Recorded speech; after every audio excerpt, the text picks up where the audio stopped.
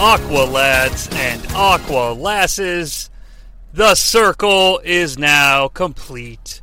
Hey everybody, welcome back to Stream Fighter 2 with our continuing, but unfortunately concluding coverage of Disney Plus's Obi-Wan Kenobi. And yes, I decided to say it like Darth Vader for some reason. I'm not sure why. Whoa, folks, I'll tell you what, I am just having a ball here. But I am definitely, because this episode was just absolutely fucking awesome. Spoiler alert. But I am so saddened by the fact that this will be the last time we're talking about a new episode of Obi-Wan Kenobi. And I know the skeptics, or perhaps the fans out there, might say, well, hey, what about Season 2? And, you know what, guys? I'm kind of on team let's leave well enough alone. This was so good. And it sets up... How shall I say this? You know what? Let's talk about what we're going to do here in the Aqua Cave today for the finale of Obi-Wan Kenobi. So, we're going to try to do something a little bit different, okay? Now, I've gone back and I've listened to the episodes of Stream Fighter, the covered episodes of Obi-Wan Kenobi, and while I stand behind them and think that they were a lot of fun, and I hope you enjoyed listening to them, I don't want to just recap the beats of the episode, especially with that last episode. I really had to dive deep into literally what was happening on the screen because I wanted to include my interpretation of the flashbacks and stuff like that and the framing devices. And so that was a long episode. I think it was almost like 80 minutes or something like that, which, hey, if you're digging it, I'll talk Star Wars all day. But I also don't want to just make you relive the episode you just watched. So I just kind of wanted to talk about it and have a discussion. And let's not kid ourselves. This is not something I'm saying to indicate that Obi-Wan Kenobi Episode 6 or Part 6 was problematic, because I don't think it was. But it's really just two large story threads reaching their conclusion. And to jump back and forth between story beats and being like, this is when Roken says the motivators are broken, and then Obi-Wan takes a dump to prepare for the final battle. Like, that's silly. I don't really want to do that. But what I want to talk about are the characters that seem to have emerged from Obi-Wan Kenobi, either being altered by this miniseries, that are new because of this miniseries, and sort of track their trajectory of where they've landed, what they could give to Star Wars moving forward. And for those characters that we already knew, how did this change and reshape the way that we look and think about them? And by doing so, we will actually, through osmosis, cover the events of Obi-Wan Kenobi Part 6. Now, I've decided to, I've got my list here prepared of all the different characters, and I'm going to sort of go through them in a way that's organic. I'm going to, we'll talk about some of the minor rebellion type characters, some of the minor empire characters, and then we'll pivot to your major characters and what have you. But I've set it up this way because I'm going to try to avoid talking about other characters when I talk about the characters that I'm currently referencing. And the best way I can sum this up is that if I was talking about, like, Toy Story, I don't know why, probably because that Buzz Lightyear movie just came out, which I didn't see. I have no interest, and if you do, I love it. That's great. Go to the theater. Go to the theater. For God's sakes, go to a movie theater. Keep movie theaters alive, okay? Go see something you have fun with and enjoy. It's just not my cup of tea. But my example is, if Buzz Lightyear and Woody get into a battle in Episode 6 and Buzz Lightyear kills Woody, it wouldn't do me much good to talk about Buzz Lightyear first, because then I'm really just also talking about Woody, because it seems like those two characters would be intertwined based on how their conclusion played out. So that's why I've decided to go through the list this way. Plus, I think it's sort of organic, putting these new characters on the side of light or good, or evil and dark, because when it really comes down to it, Star Wars is pretty cut and dry, but maybe that's why we love it. There are shades of gray, as Vince McMahon would say. Ooh, probably shouldn't mention Vince McMahon on a non-wrestling podcast. He's not exactly public hero number one these days. But anywho, let's move on to Obi-Wan Kenobi.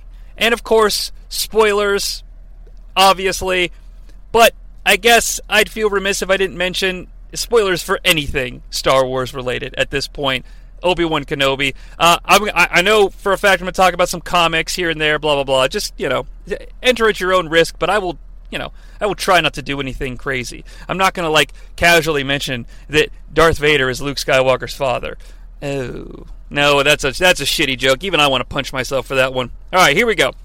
So let's talk about the Rebellion. And I know they're not the Rebellion. They don't have I guess you call them the Path or what have you, but I want to encompass anyone that was basically a good guy or a good character that was a more minor character, okay? They may be credited in the starring list, okay? That doesn't make them minor, but, their contributions to the overall narrative, where they end up, let's just go through it and I think it'll make sense. So let's start with Tala.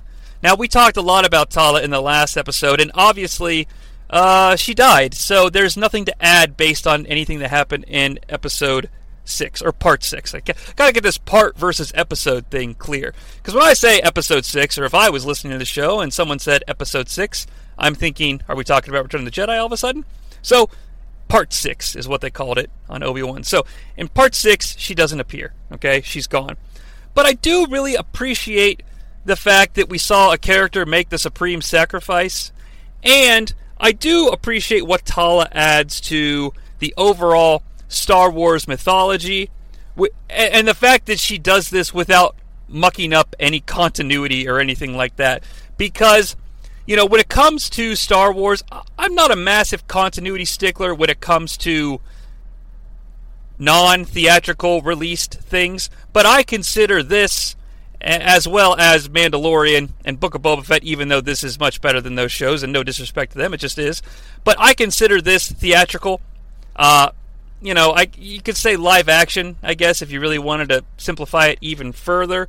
But, if Obi-Wan Kenobi does something that contradicts a comic, well, I'm sorry, but live action continuity overwrites all. That's the way that it is. I don't want to disrespect anyone out there that wrote a comic or contributed anything to that ongoing legacy, but let's not kid ourselves. If a show decides to contradict something, it's comics that's got to fix it, right? They're not worried about fixing it in live action because you're just going to fucking confuse your audience and muddy the waters even more. So I love that Tala's holster finds a home. I love that it inspired Princess Leia, and that's from part 5. I just love that this character has an influence, and she sort of woke Obi-Wan Kenobi, or she woke Ben Kenobi up to turn him back into Obi-Wan Kenobi. She helped him understand that, even though she's not like Ben, 10 years ago you fucking threw in the towel and everything's gone to even worse shit since then, and you need to wake up and deal with it. But that is kind of what she did. Of course, she doesn't know things like we do. But that character, and then you could be like, well, are you just putting her in the fridge for the old women in refrigerators gag? Which I don't want to mock, because that's a real thing, and it's a real problem, and what have you. But I think this character making the sacrifice was extremely organic. If anything, if you want to say they nuked her fridge, or that's Indiana Jones. There's too many goddamn fridge metaphors in popular culture, all right? Nuking the fridge is when you ruin a franchise like Indiana Jones. Women in refrigerators is when you kill a female character simply to motivate a male character, stemming from a very famous issue of Green Lantern, Emerald Dawn, I believe it is, when Kyle Rayner first gets Hal Jordan's power ring. But that's a podcast for another time. So I like that Tala primarily inspires Princess Leia in death. In life, she inspires Ben Kenobi to become Obi-Wan Kenobi. And that's where I'm going to put the final stamp on Tala. Let's talk about Roken. Kind of a thankless job for O'Shea Jackson Jr. I'm not in love with the performance, okay? But I'm convinced, after having watching these episodes a couple of times, that that's a side effect of this character having to exist as opposed to needing to exist. So, what I mean by that is the path, the rebellion, whatever you want to call it, there has to be a person in charge, right? Okay. And that character is Roken. And we do get some brief backstory, and it's solid. It lays a foundation there. But this show did not exist. It existed to do other things. Now, creating Roken and getting Roken out there into the mythology is a great bonus, and I am absolutely positive that this character will live on in books, comics, maybe they'll appear in Andor. I actually think that's a great organic place for them to show up again, and, we can sort of learn what the character's been up to and how they're solidifying the rebellion from sort of an underground movement into an actual thing an actual group that can participate in an ongoing armed conflict with the Empire. I think that's great. I'd love to see Roken hang out with Mon Mothma and Bail Organa and Cassian Andor. Let's do it. I'm all for it. And so I think that's because the way this episode plans out, Obi-Wan tells Roken as they part ways, probably for the last time, keep doing what you're doing. People, you're a natural leader, and people need someone to, get them going, to motivate them. And, there has to be someone that makes the decisions and inspires people, and I think it's perfect. It's a fantastic character to invent. This this miniseries isn't where that character's full potential is going to be reached, and that's totally okay.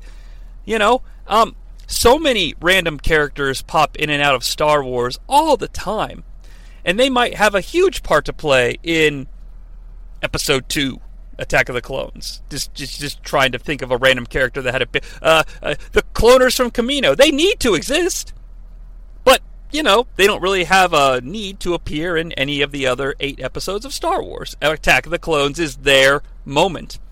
I don't think this is Roken's moment. It's just his introduction. And that's totally cool. I'm excited to see moving forward because I love the idea of someone in this position, an early rebellion leader.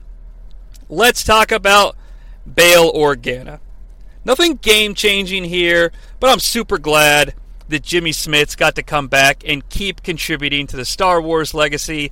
It was exciting when he was announced as part of Attack of the Clones, and, that he would be coming back in Revenge of the Sith. And what's unfortunate is that Episode 3, I love, but it definitely had a rushed feel.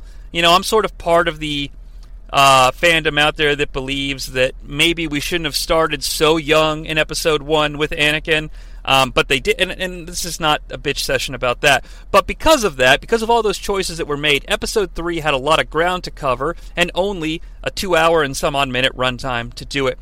So, Bail Organa felt like he always got the short end of the stick, and what's crazy is that strange, short end of the stick feeling continues to sort of feel relevant even in this show and his brief appearance in Rogue One. It's sort of like, hey, there's Bail Organa, so this is a real Star Wars thing. Don't worry, folks. Bail Organa's here. It's canon. But hey, he's here. We get to see him on Alderaan. We get to see his characters being a good dad for Leia. And I think that's important, and it's something that there's not, obviously, you never get to see Carrie Fisher and Bail Organa and Jimmy Smits together because it's not fucking possible. She's too old when he's cast as Bail Organa, so it's not happening. So, I don't know. I'm just glad to see him back. I'm glad he gets to continue to contribute. We get to see him interact with Obi-Wan one more time. You get a big hug. We can never possibly repay you, etc., etc. Now all we need is for someone to talk George Lucas out of retirement so we can have him add some on-the-ground coverage to when the Death Star attacks Alderaan. I mean, why can't we do that? I'm a huge proponent of the special editions because it's not like somebody went back and did this. I mean, George Lucas himself did it. It's his art. I mean, we don't. Now I'm starting a greater philosophical discussion because I was going to say we don't own it, and then someone's going to say, well, George doesn't own it. Once you put it out there, we own it as a society, and it's like, okay, I get it, but there are a few special edition changes that still boggle my mind, mainly McClunky, but whatever. Why not go back and as soon as that laser hits Alderaan, cut to Alderaan and see, Bail Organa on his little balcony watching the laser penetrate into Alderaan and maybe closing his eyes or, something like that. There's so much you could do to add cohesion to Episode 4 and the prequels and yada yada yada. Why not cut to Coruscant and see Darth Sidious shut down the Senate? I guess it's not necessary. Now we're on a whole other topic for a whole other podcast, all from Bail Organa. But hey, I could go for a 10-second insert shot of Alderaan coverage, and then zoom in on Bail on the balcony watching the laser penetrate the surface, and then cut back to space and see the shockwave explosion, and then cut to Leia, and I don't know. It is what it is. Lola! Another lovely addition to the droid family. And guess what, guys? She's 8 trillion% cooler than Dio. Oh, God. Why add Dio when you already have BB-8? He's that trilogy's R2-D2. You don't need a second one. Fuck. I hate you, Dio. But here's the thing. Here's what is cool about Lola. I love Leia's got a droid companion. Luke built C-3PO. All that jazz. You could do all that stuff with it, too. But I love the idea that, much like R2-D2, Lola is the only witness to the Battle of the Heroes, version 2, which we'll get there. I love it. George loves the idea that the droids are sort of not only the bumbling sidekicks, if you're talking about C-3PO, that get through somehow this massive conflict unscathed, but R2-D2's sort of like your silent protagonist narrator. He knows it all, he's seen it all, he was there, but that information can't be conveyed to the rest of us. He's a droid. He communicates differently. Who would believe it? If someone out there spoke beep boop beep, and he runs up hey, holy shit, have I got a story for you? Okay. So, I just love the idea that Lola's there with Obi-Wan. She's on the ship, I think, I'm presuming she could float around and watch Battle of the Heroes Volume 2, and I love it. I know that's not confirmed, in quotation marks, I'm doing the finger quotes thing, but, she's a cute addition, she's a merchandising addition, let's be honest and frank about it, but I love that the individuals that created the show went that extra mile to make it feasible, because we don't cut to, R2 on Mustafar, watching Obi-Wan and Anakin fight, but he's there, I'm assuming he can see it. And I'm doing the same thing with Lola.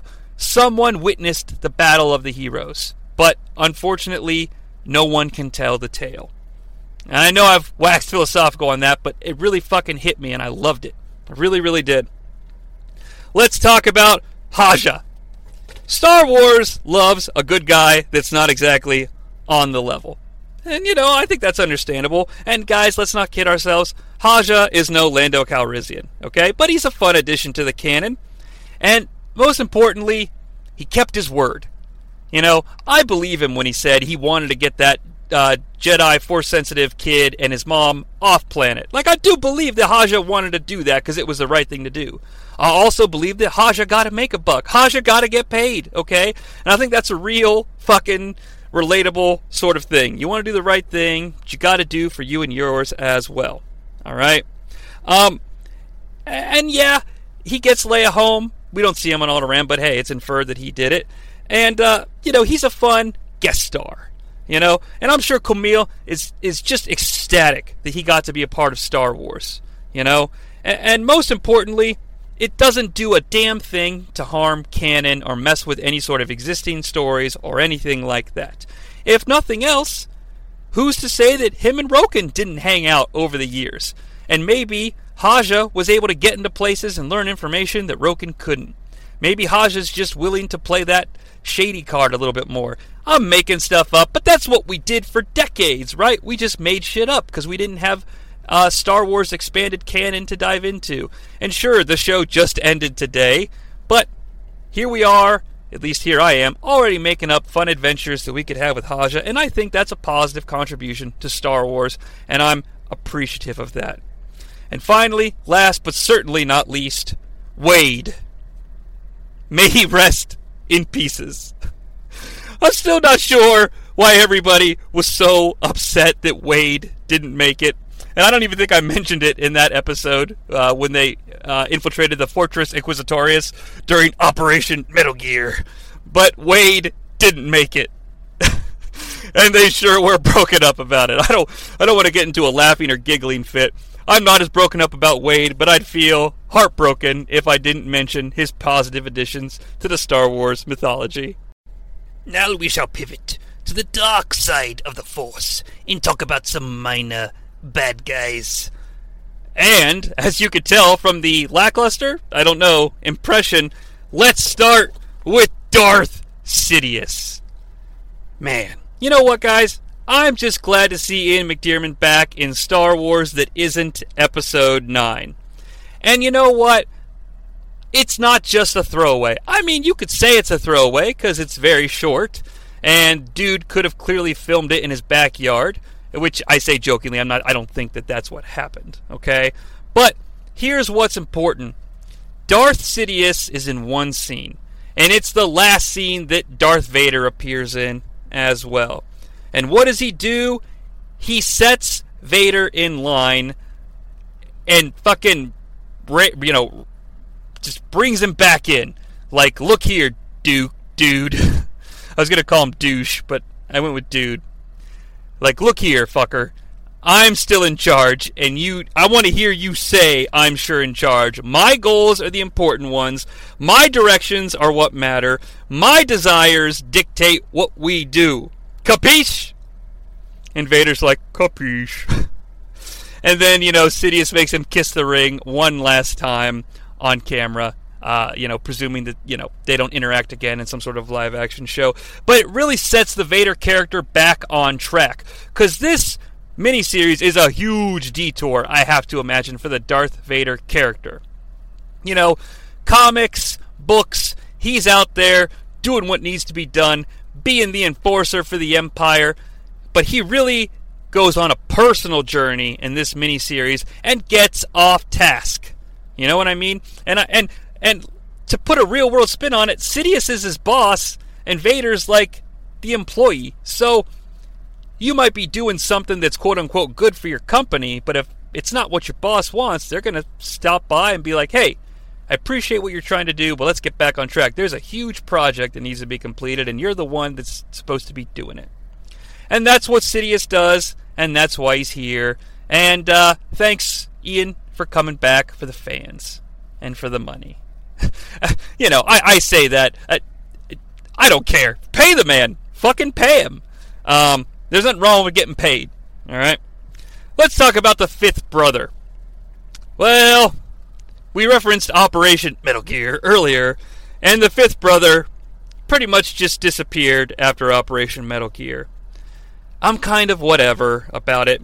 I have no problems with the performance, all right? But honestly, and this show kind of proved it to me because I'm not a Star Wars Rebels guy. I really honestly haven't even seen that much Clone Wars, okay? I have nothing against it. It's just never been something I grabbed onto. So this is kind of my first experience with the Inquisitors. I've not played Fallen Order. And I don't know.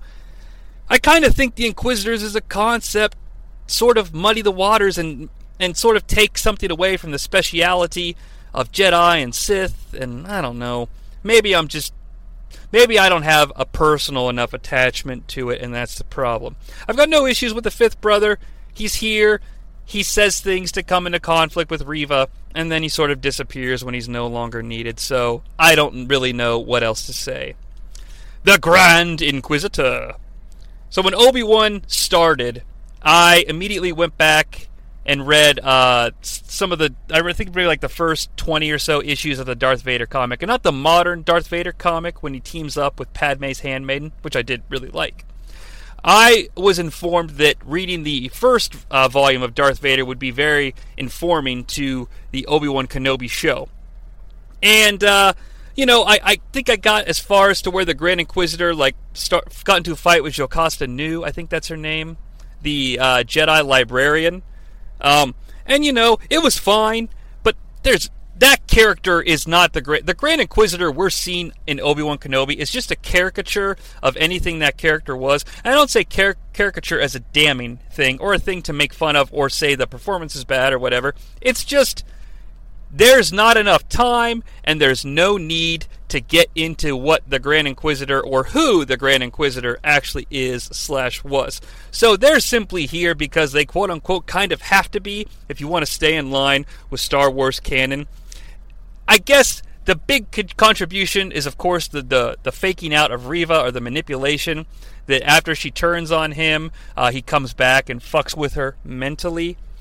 I also assume he's the guy that told on Darth Vader to Darth Sidious after the Battle of the Heroes Volume 2, when Vader decides, fuck it, these Force-sensitive people can go on their little fucking trip. I'll find them later. I'm going after Obi-Wan.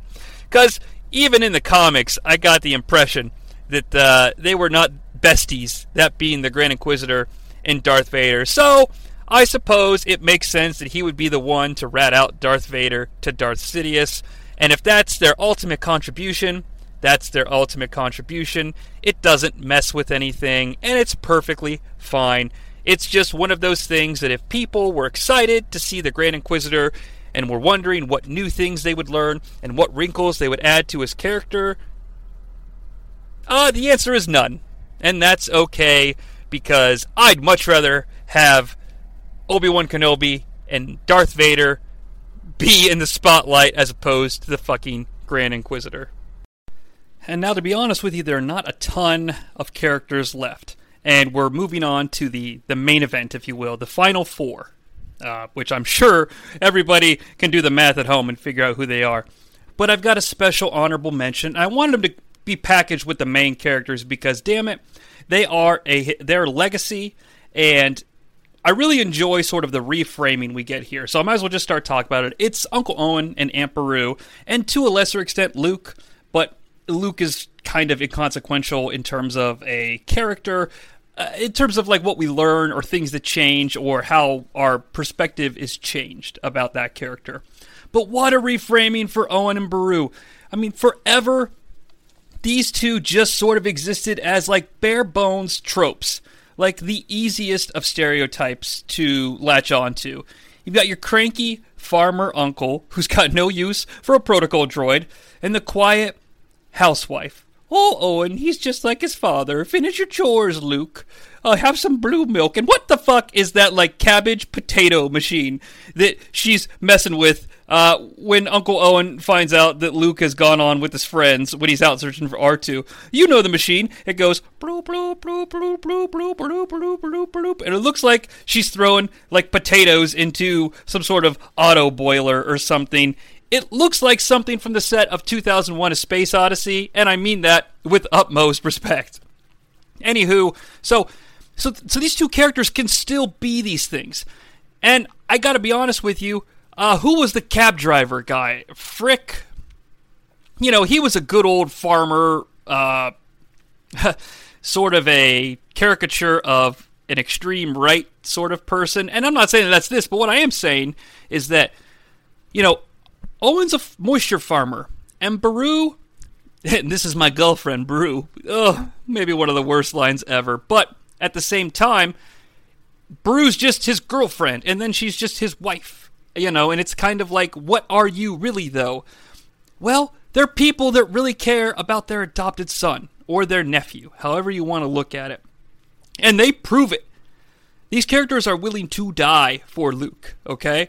Uncle Owen is the man with the plan, he thinks. But Aunt Beru is indeed the baddest bitch. And I mean that as a compliment. Her desire to want to keep Luke safe, you know, she's got the guns stashed away. She's got the plan, you know, she'll come at nightfall, so let's go ahead and get stationed. I mean, she's a mom protecting her child. And I think that's unfortunately a side or something that gets tossed around in episode 4 without consequence. You know, their execution or their death or whatever you want to call it is not, I mean, it's just, again, killing some characters to motivate Luke. But now we understand that motivation. I mean, we always did to a lesser extent, but this puts it right in front of our face. There's no doubt about it. You know, Owen's not just the cranky uncle that puts up with this kid so he has extra help around the house. I'm sure he is truly grateful to have that extra help around the house. And, you know, he makes no bones about it. He's not, like, abusing the kid, and he's not, he doesn't have delusions that his life is more than it is. But what his life is father to a boy who could be dangerous, could change the fate of everything. And they own that, and they defend it. And I think it's worth talking about. And so we did, and thank you for reframing the way that we feel about Uncle Owen and Aunt Beru. Princess Leia. She's such an interesting character in pop culture. You know, she's kind of ebbed and flowed with society. You know, if we need her to be the princess in the tower, you know, initially, like in the late 70s, early 80s, that's what she is. And then she's the rebel freedom fighter and sort of the spokesperson for, you know, feminine empowerment. And that's awesome. Like, but at the same time, you mix that with the larger-than-life personality of Carrie Fisher, and the Princess Leia character sort of like takes on a life of its own, and stands out as an extremely important character to the Star Wars mythos. You know, and the sequel trilogy does give her more to do. They're dealing with the limitations of what Carrie Fisher can perform. Just putting it out there, not trying to be disrespectful. It just is what it is. And you know what? I love the so-called Mary Poppins moment. I'm digging the fact that Leia is this strong with the Force, as she would be if she learned to become in tune with it, but that's not the important part. We get all that. But what we've never gotten is a version of Princess Leia that can compete with Luke Skywalker in terms of what the character is allowed to do and what we're allowed to learn about that character. There's only so much time. We, like I said in our first episode, like we understand wholeheartedly what Luke's journey is. He's been on Tatooine his entire life. He's the kid. He just wants to get away and see what he can do. You know, can I make it out in the big bad galaxy? It just so happens he's got a crazy destiny attached to him. Well, Leia's the same thing. But we get to see what happens in Leia's life that makes her decide to go into service, that makes her decide to fight back against corruption. You know, we've always known that she is the daughter of Darth Vader and the mighty Thor. All right? We know this as we see her chasing Boba Fett through Cloud City trying to rescue Han Solo. But now we really, really see that she is indeed Anakin Skywalker and Padme Amidala's daughter. And that is a gift that this show gives us. And the actress is completely charming. She's the exact opposite of Jake Lloyd in terms of if you believe Jake Lloyd's acting is, like, groan-inducing. It's not. It comes across as very much a 10-year-old kid. And her not having to take that backseat anymore is a gift. Like I said, you know, we can watch 4, 5, 6, 7, 8, 9 to a lesser extent, if you can stand to watch 9, and understand that we know who this character is. We saw her when she was young. We saw her when she became a freedom fighter. We saw her evolve into a general and a politician and all that fun stuff. And if this show does nothing else, obviously we've got 3 more characters to talk about. One's a new character and the 2 big guns. All right? And let me tell you, folks, they all deliver something, especially the 2 big guns here in the last episode. But imagine a world where those 2 big guns didn't deliver what they do. I think that this show giving us that scene between Obi-Wan and Leia on the landing platform when he gives her information about her parents and she is at peace. Even though she can't learn more, that's enough. It's just... And they play that Princess Leia theme. It is an absolute perfect icing on the cake moment for that character.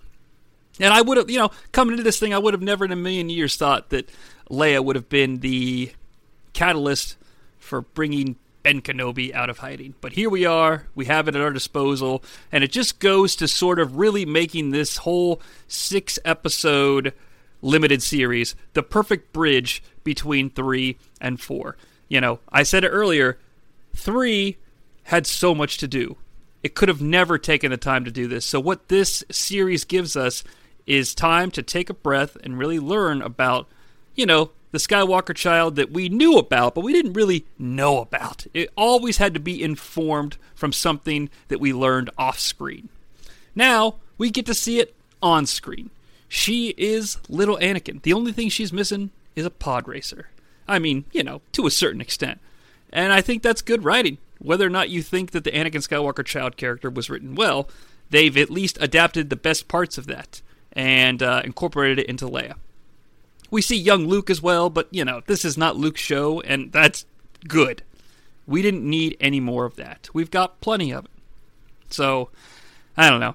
I'm just glad that that's what we got from this show. Reva. In the end, Reva was sort of like our original character that kickstarts everything. She is the reason that Obi-Wan and Vader got on a roller coaster and a collision course towards one another. But she is more than a plot device, and she is a catalyst, but she also exists to tell a very unique story within Star Wars.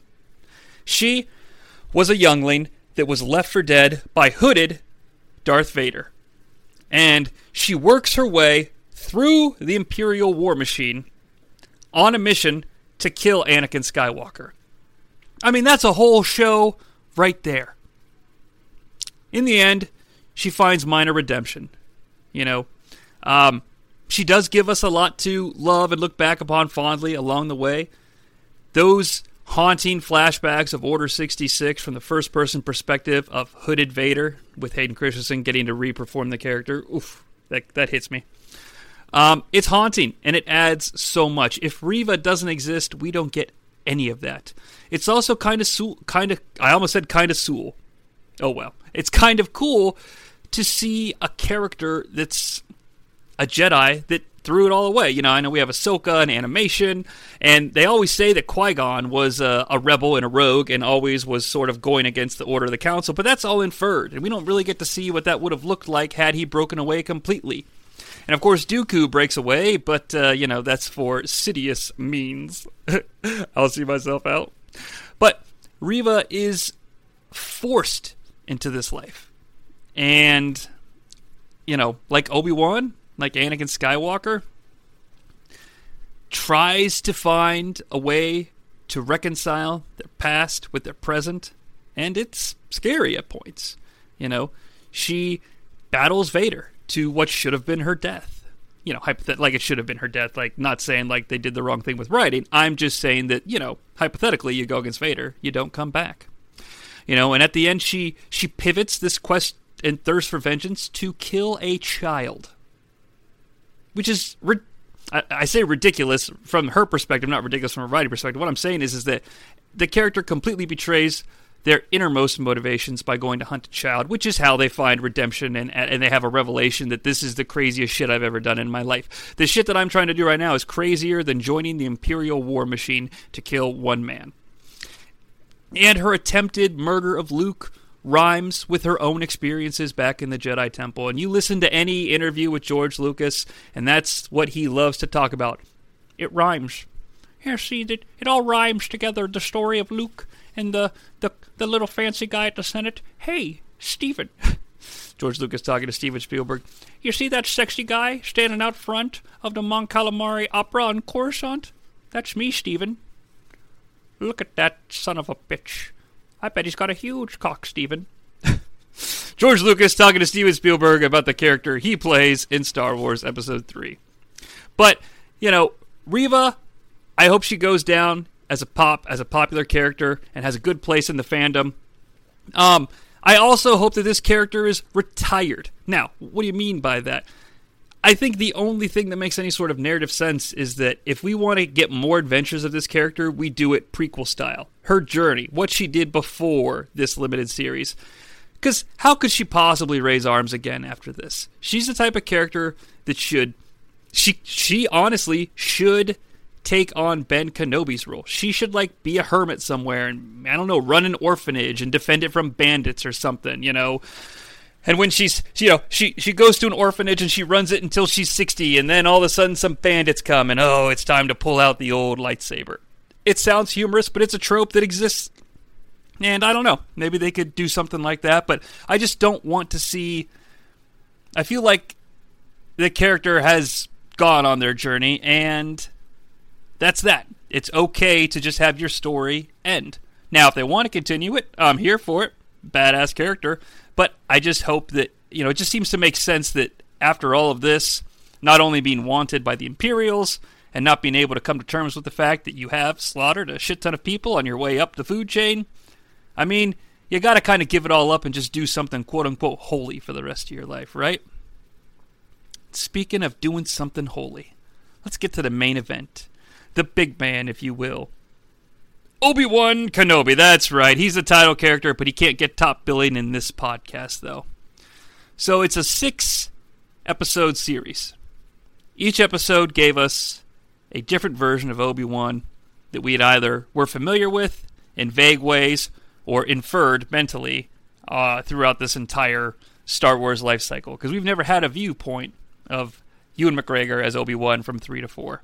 So we get, and there's 6 episodes, 9 to 5 hermit, reluctant rescuer, victim. Episode 3 is so good. Reluctant hero, Operation Metal Gear Fortress Inquisitoris. General, in episode 5, making those strategic maneuvers to get everybody to safety for the greater good. And then in episode 6, we see a Master Jedi empowered by a new hope. Ben may have been the disguise at first, but it became the truth. Obi-Wan then came face to face with his failure, and this show made sure that the character was held accountable for the failures of the Jedi. And on his new missions, he found a new purpose, but he got closure with the old ways, the old missions, the old failures, the old successes as well. He tells Owen at the end, right before he meets Luke for the very first time, and says, "Hello there!" Of course, as we all expected and hoped he would. The future will take care of itself. Obi-Wan comes out of retirement and inadvertently and unexpectedly, but positively, sets the galaxy in motion to start resisting the Empire full force. He has the absolute most beautiful moment with Leia, as we discussed. And I think in the end, he gives Luke a small piece of hope or happiness in this barren, hopeless wasteland world that he has to inhabit until he can claim his birthright. He clears his conscience, but not in a way that absolves him of his failure. And it doesn't just make everything magically right, but he is able to close the book on a horrible memory, a horrible chapter in his life that, has controlled his existence and kept him from seeing the true potential that was there. And now he's at peace, and he will learn to become one with the Force from Master Qui-Gon Jinn, who's back! Yay! He has a very particular... Everybody else in the world has done the Qui-Gon Jinn has a very particular set of skills joke. So allow me to give you mine. Obi-Wan, I have a very particular set of skills. I will teach you how to die, but yet live. Now, your life will be taken. And as it's taken, I need you to shout everything you see. I'm going to stop now because I don't have anything more to go on that one. But yeah, he's going to become one with the Force at some point. But more importantly, I love how Master Qui-Gon appears to him when Obi-Wan can finally see him. Now, I know I'm just restating the obvious, but it's like something happens to you and it shapes you or changes you, and even in your day-to-day life, it's back there and it's a part of you no matter what. You live your day-to-day existence and you find moments of contempt or moments of respite, moments where you're just sort of existing, but it's always back there. And if somehow it can get lifted, if you can get past it, if you can stop letting it shape your worldview, then a weight's been lifted off you. You hear people say it all the time. They defeat something in their life that was keeping them down, or, maybe find closure with someone, or it just whatever it is. Okay? I'm not a psychiatrist. I'm just going from head here. People say it feels like a weight was lifted off their shoulders, and it was for him, and now he's cut those ties, and he can see with the Force, and Qui-Gon's here to teach him however it is I've got to think it's got to have something to do with sort of like leaving everything behind and being willing to give yourself to the Force, which means you probably have to be a complete piece, which is probably why Yoda has to spend so many years in exile, because having lived a life as long as he has, it's definitely going to take him a long time to find peace. And Obi-Wan finds peace, well, a little bit of it anyway, in this final confrontation in Part 6 with a young Jedi named Darth Vader, who betrayed and murdered your father. It's probably not the right exact quote, but oh boy. Oh. Yeah. We're going to talk about Darth Vader or Anakin Skywalker starting now. If anyone has listened to all of these, you know I started with sort of a wish list or things that I was hoping was going to occur. Number one of which being some sort of Hayden Christensen Darth Vader voice scenario. And I'm leading with that because I think it's my favorite thing to come out of this last episode and how it wraps up everything with Vader. But yeah, there's so much to this. This last episode gives us not only, my wish list sort of completed, it gives us a fantastically choreographed fight scene, okay?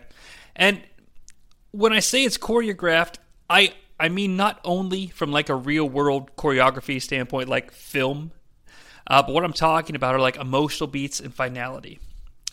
And you talk about Vader's actual fighting, though, if you want to get into the choreography of it. It's a really cool hybrid of like his normal one-hand stances, but then when he needs it, he switches over to the two. I don't know, it's pretty cool. There's also all sorts of like flourishes. Obi-Wan is absolutely at full like Jedi Clone Wars era power and strength at this point. And Obi-Wan's, doing a lot of cool choreography, a lot of flourishes with his saber. And the suited Darth Vader finally has to keep up with an opponent like that. And it's just cool. I mean, it mirrors completely what we saw when they were on Coruscant and allows us to sort of reconcile in our heads that we're seeing Hayden Christensen, and it doesn't matter that it's him. It's just that it's the guy that played him and the guy that moved like him and the guy that fought like him. I have nothing against Hayden Christensen. I've talked a lot of praise, and I don't mean this to disparage the person, but if it was someone named Ernest P. Worrell that was the actor that played them, I'd be having the same conversation about that person and that performance. So it's like, I'm not trying to overindulge in it, but it's just, it connects it in my brain. And honestly, that means a lot to me. It's probably why I, hold on to it and get so much out of it. I will cop to that. But it's the absolute ultimate version of Vader. And I'm not talking about the movements or the powers. It is, again, it's a fully formed, living, breathing bridge between all the eras of Star Wars live action, in my opinion. He fights like the Anakin that we know from the prequels. And we can finally reconcile all of that with our brains, and it's pretty cool. And, it's only going to get better if Hayden Christensen comes back to do like a Force Ghost in Ahsoka. So that's pretty fucking cool too. If he does that, I'm probably going to have to watch the Clone Wars so I get the emotional payoffs in that show. But good Lord, that is a lot of television programming to consume. All right. Now,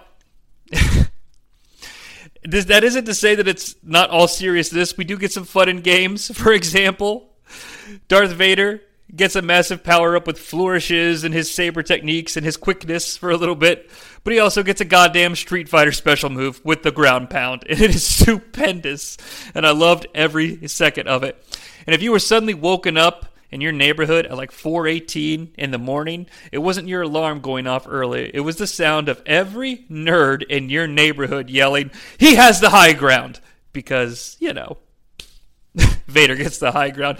And I love that they restrained from having him yell it, because I think that would have been too much for the James Earl Jones vocal processing software. But that's, and I say that lovingly, but it might have been a little too much.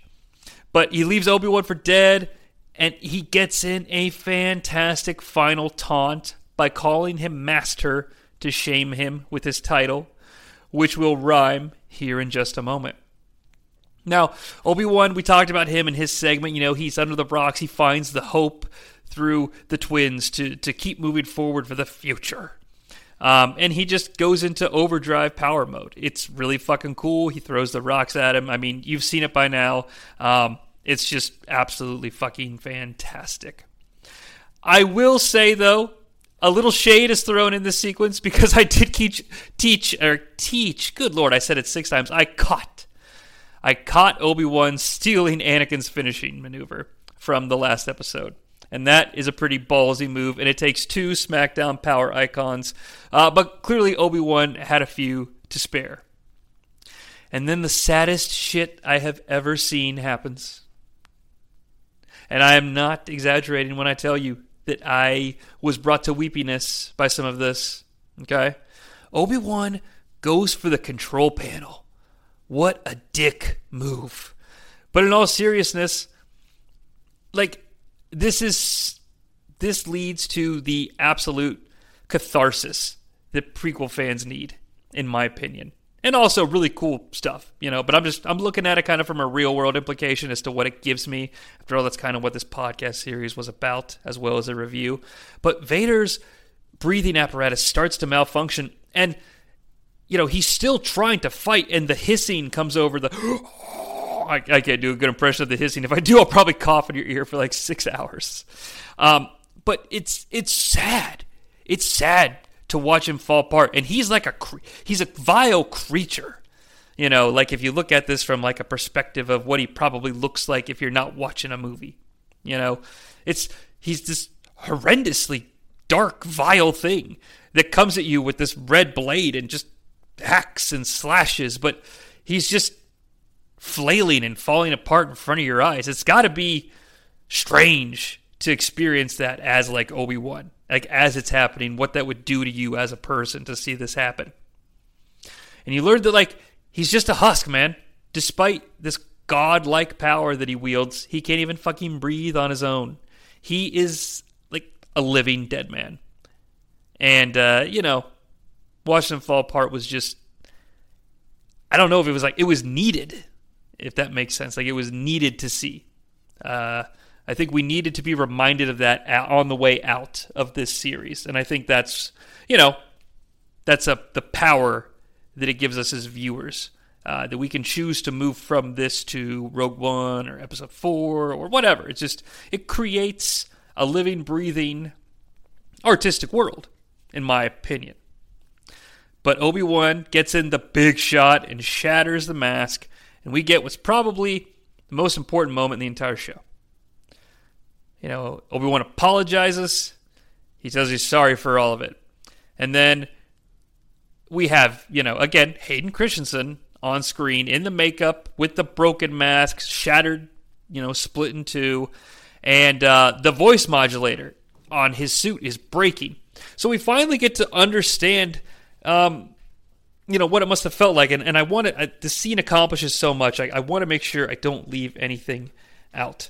But it explains, so he says in broken words, meaning it modulates between himself and the Vader voice and the Hayden voice, "I'm not your failure, Obi-Wan. You didn't kill Anakin Skywalker. I did. The same way I will destroy you." And what it does is it explains. And it didn't need explained, but it does in a fun way if you want to go for it. Obi-Wan's perspective and point of view in the story that he that he tells Luke that, Darth Vader betrayed and murdered a Jedi named Anakin Skywalker that was your father. It also reaffirms our belief as an audience that Anakin Skywalker is Darth Vader because we could see Hayden Christensen. A bit obvious and on the nose, but, it's important, and it does something in your head when you see all this. It's hopefully subconscious because you're enthralled with the movie, but, it allows us to see how truly vile Darth Vader is. And I'm not talking about the burns, I'm not talking about the suit or anything like that, but it's his eyes. And the way that he talks about himself in a crazy sort of third-person type way, like he's The Rock. And I say that as a joke, but really think about it. Like, he lives and breathes and believes that 24/7. And his eyes are disgusting. Not because they're burned, but because they're enraged with the Sith stuff. And it's just, good Lord, it's kind of like a monster is wearing Anakin's skin. Like, and I know that sounds ridiculous and goofy, but it really allows you to see the horror film monster and archetype that the sort of episode 4 was to audiences. You get to kind of see maybe what they were feeling at the time. Not because they knew what was there, but because, it was something that was new and frightening and awesome and cool looking and, oh, he's such a terror. I don't know. Like, it's sort of the prequel generation's version of that, perhaps, is the best way that I can describe that.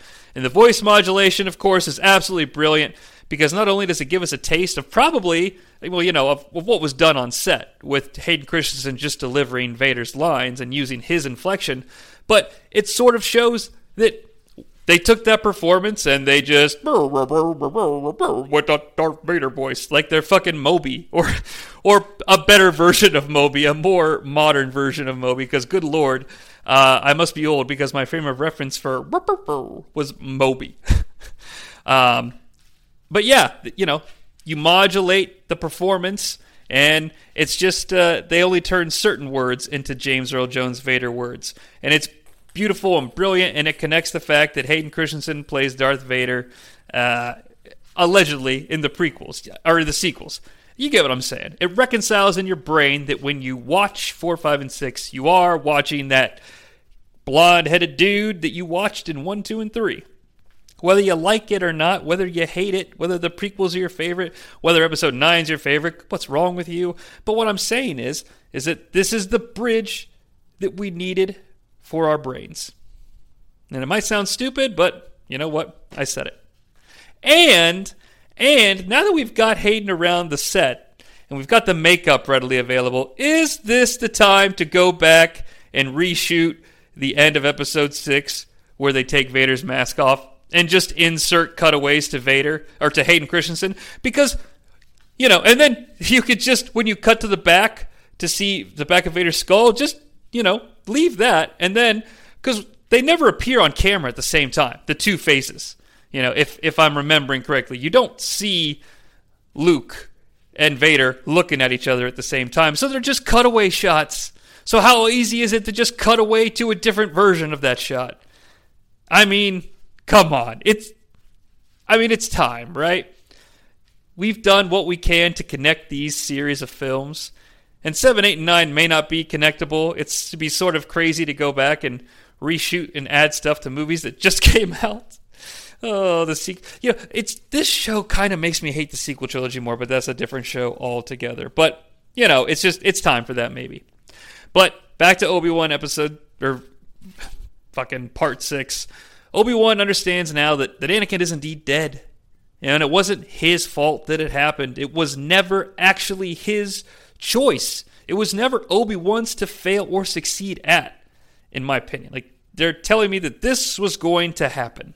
Anakin made the choice. He may have been seduced, but he was pretty easy to convince. And Obi-Wan Kenobi's character no longer feels the need to reconcile or understand what happened. And no longer are they going to waste time dwelling on the shit that happened, because, they realize that it was never really in their control to begin with. And that's not to absolve that character of the journey that they've taken, or say that the emotions that they felt about the situation and, I failed him, those are valuable and they're important and they still remain. But, as much as Obi-Wan was perhaps a catalyst for some of the reactions that Darth Vader had, the choice was made without Obi-Wan failing the person. There's nothing that could be done about it, I think, in a way. But knowing that his friend is truly dead, he has no more words for him, because even if he did, there'd be no one to hear them. So he leaves Darth Vader broken, shattered, enraged, and he calls him by the name that he fought so hard to desperately obtain: Darth.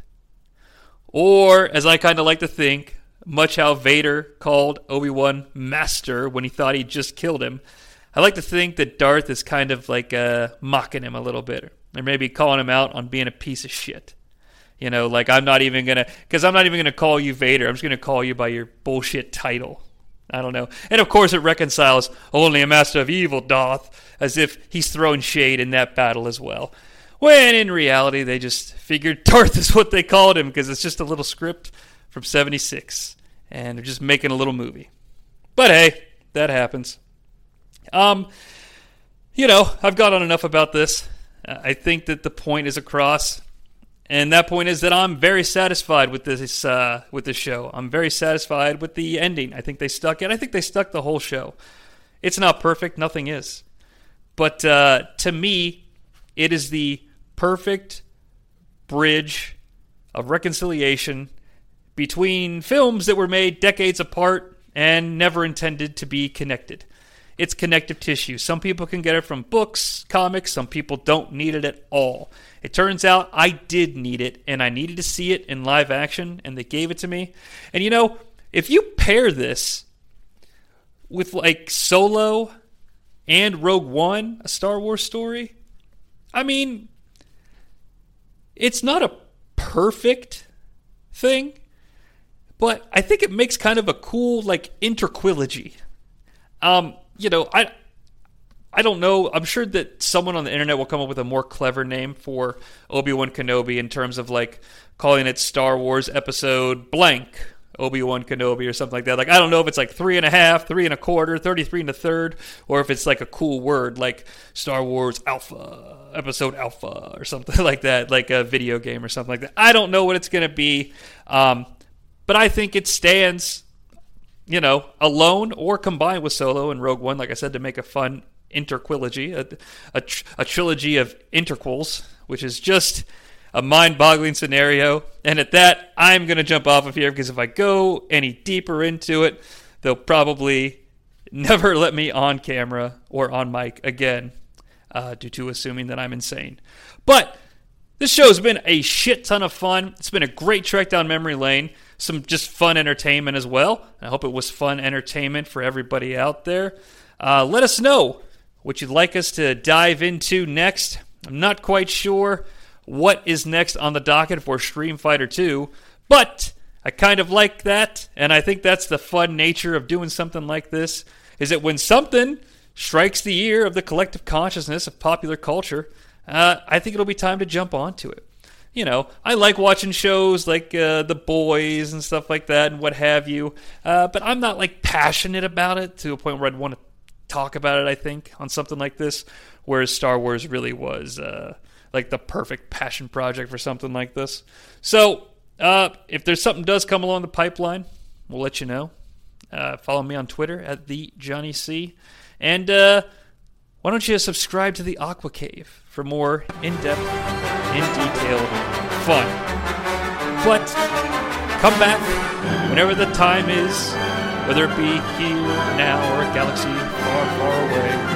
Make sure you come back and see us on Stream Fighter 2.